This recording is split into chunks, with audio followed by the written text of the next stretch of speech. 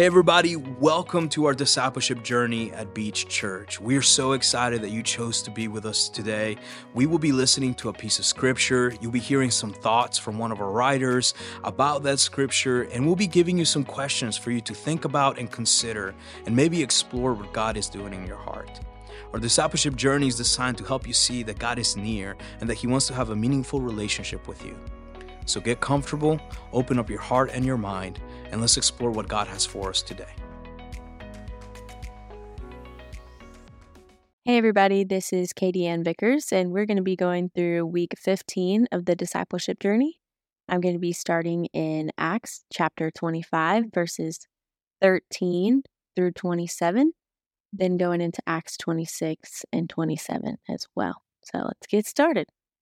A few days later, King Agrippa and Bernice arrived at Caesarea to pay their respects for Festus. Since they were spending many days there, Festus discussed Paul's case with the king. He said, "There is a man here whom Felix left as a prisoner. When I went to Jerusalem, the chief priests and the elders of the Jews brought charges against him and asked that he be condemned. I told them that it is not the Roman custom to hand over anyone before they have faced their accusers and have had an opportunity to defend themselves against the charges. When they came here with me, I did not delay the case, but convened the court the next day and ordered the man to be brought in. When his accusers got up to speak, they did not charge him with any of the crimes I had expected. Instead, they had some points of dispute with him about their own religion and about a dead man named Jesus, whom Paul claimed was alive. I was at a loss how to investigate such matters, so I asked if he would be willing to go to Jerusalem and stand trial there on these charges. But when Paul made his appeal to be held over for the emperor's decision, I ordered him held until I could send him to Caesar." Then Agrippa said to Festus, "I would like to hear this man myself." He replied, "Tomorrow you will hear him." The next day, Agrippa and Bernice came with great pomp and entered the audience room with the high-ranking military officers and the prominent men of the city. At the command of Festus, Paul was brought in. Festus said, "King Agrippa, and all who are present with us, you see this man. The whole Jewish community has petitioned me about him in Jerusalem and here in Caesarea, shouting that he ought not to live any longer. I found he had done nothing deserving of death, but because he made his appeal to the emperor, I decided to send him to Rome. But I have nothing definite to write to His Majesty about him. Therefore, I have brought him before all of you, and especially before you, King Agrippa, so that, as a result of this investigation, I may have something to write. For I think it is unreasonable to send a prisoner on to Rome without specifying the charges against him." Then Agrippa said to Paul, "You have permission to speak for yourself." So Paul motioned with his hand and began his defense. "King Agrippa, I consider myself fortunate to stand before you today as I make my defense against all the accusations of the Jews, and especially so because you are well acquainted with all the Jewish customs and controversies. Therefore, I beg you to listen to me patiently. The Jewish people all know the way I have lived ever since I was a child, from the beginning of my life in my own country and also in Jerusalem. They have known me for a long time and can testify, if they are willing, that I have conformed to the strictest sect of our religion, living as a Pharisee. And now it is because of my hope in what God has promised our ancestors that I am on trial today. This is the promise our 12 tribes are hoping to see fulfilled as they earnestly serve God day and night. King Agrippa, it is because of this hope that these Jews are accusing me. Why would any of you consider it incredible that God raises the dead? I, too, was convinced that I ought to do all that was possible to oppose the name of Jesus of Nazareth. And that is just what I did in Jerusalem. On the authority of the chief priest, I put many of the Lord's people in prison, and when they were put to death, I cast my vote against them. Many a time I went from one synagogue to another to have them punished, and I tried to force them to blaspheme. I was so obsessed with persecuting them that I even hunted them down in foreign cities.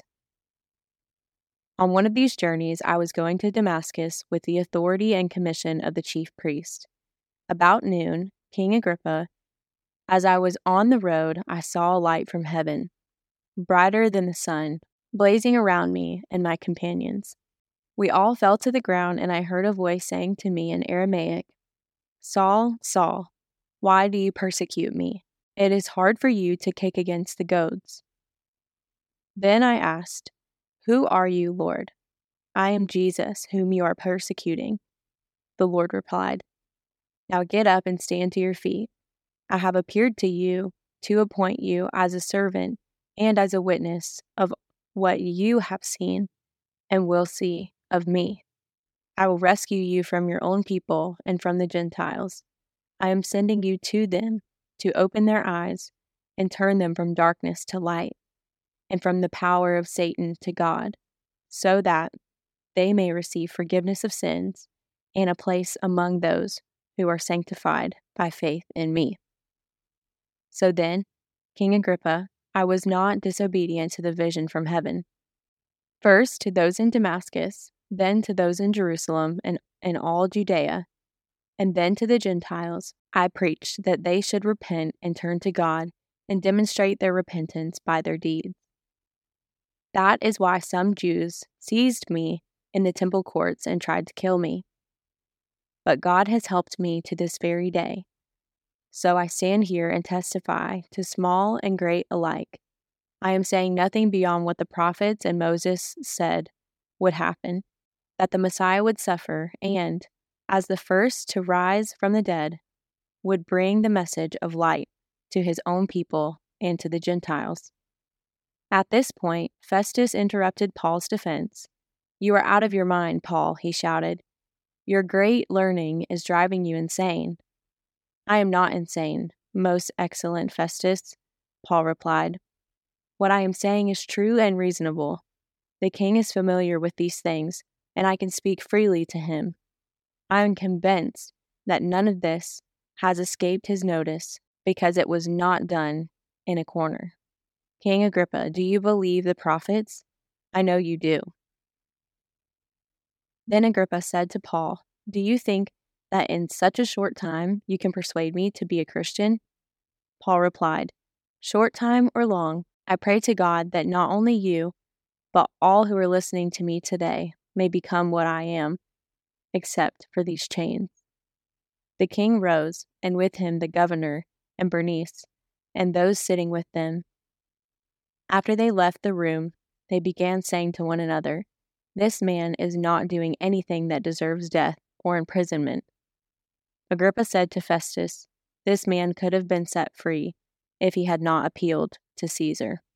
When it was decided that we would sail for Italy, Paul and some other prisoners were handed over to a centurion named Julius, who belonged to the imperial regimen. We boarded a ship from Adramyttium, about to sail for ports along the coast of the province of Asia, and we put out to sea. Aristarchus, a Macedonian from Thessalonica, was with us. When it was decided that we would sail for Italy, Paul and some other prisoners were handed over to a centurion named Julius, who belonged to the imperial regimen. We boarded a ship from Adramyttium, about to sail for ports along the coast of the province of Asia, and we put out to sea. Aristarchus, a Macedonian from Thessalonica, was with us. The next day we landed at Sidon, and Julius, in kindness to Paul, allowed him to go to his friends so they might provide for his needs. From there we put out to sea again and passed to the lee of Cyprus because the winds were against us. When we had sailed across the open sea off the coast of Cilicia and Pamphylia, we landed at Myra in Lycia. There the centurion found an Alexandrian ship sailing for Italy and put us on board. We made slow headway for many days and had difficulty arriving off Cnidus. When the wind did not allow us to hold our course, we sailed to the lee of Crete, opposite Salmon. We moved along the coast with difficulty and came to a place called Fair Havens near the town of Lasea. Much time had been lost, and sailing had already become dangerous, because by now it was after the Day of Atonement. So Paul warned them, "Men, I can see that our voyage is going to be disastrous and bring great loss to ship and cargo, and to our own lives also." But the centurion, instead of listening to what Paul said, followed the advice of the pilot and of the owner of the ship. Since the harbor was unsuitable to winter in, the majority decided that we should sail on, hoping to reach Phoenix and winter there. This was a harbor in Crete, facing both southwest and northwest. When a gentle south wind began to blow, they saw their opportunity, so they weighed anchor and sailed along the shore of Crete. Before very long, a wind of hurricane force, called the northeaster, swept down from the island. The ship was caught by the storm and could not head into the wind, so we gave way to it and were driven along. As we passed to the lee of a small island called Cauda, we were hardly able to make the lifeboat secure, so the men hoisted it aboard. Then they passed ropes under the ship itself to hold it together. Because they were afraid they would run aground on the sandbars of Syrtis, they lowered the sea anchor and let the ship be driven along.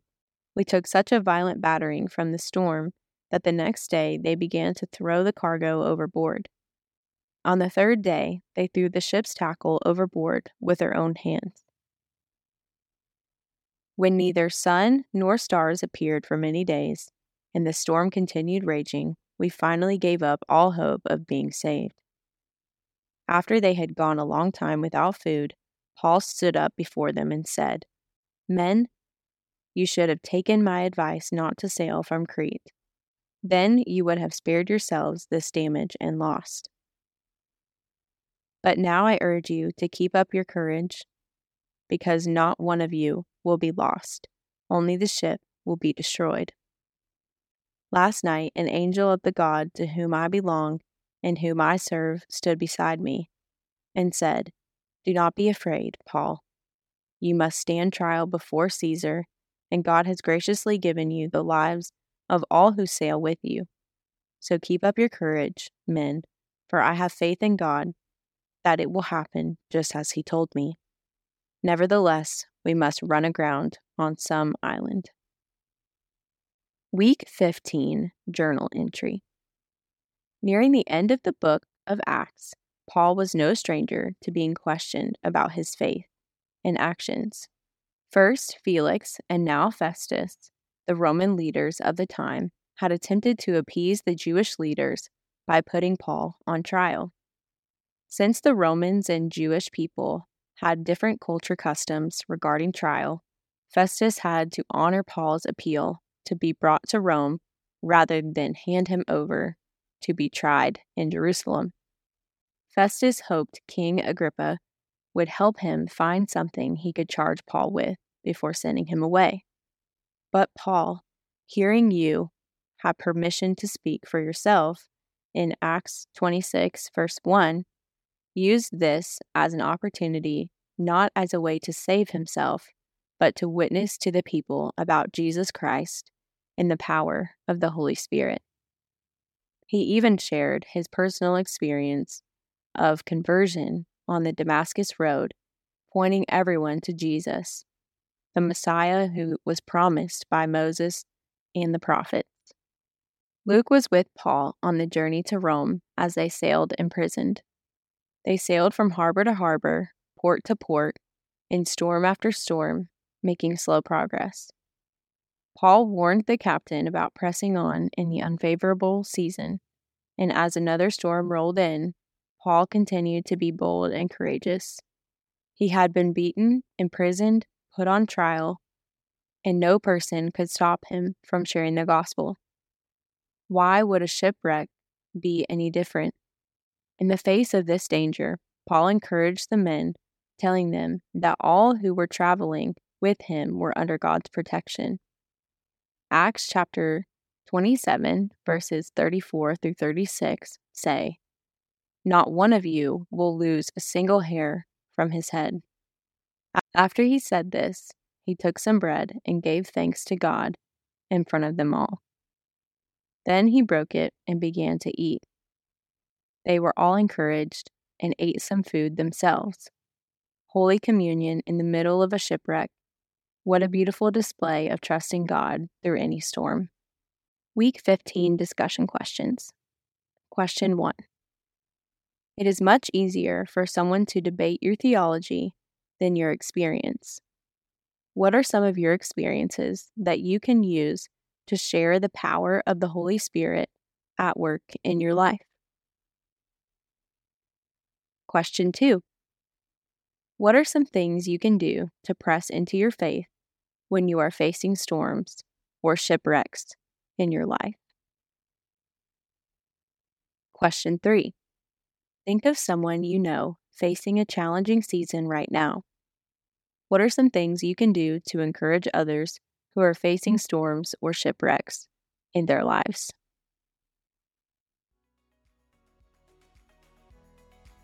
Thank you for being a part of our discipleship journey. We firmly believe that a deeper relationship with God is now within reach.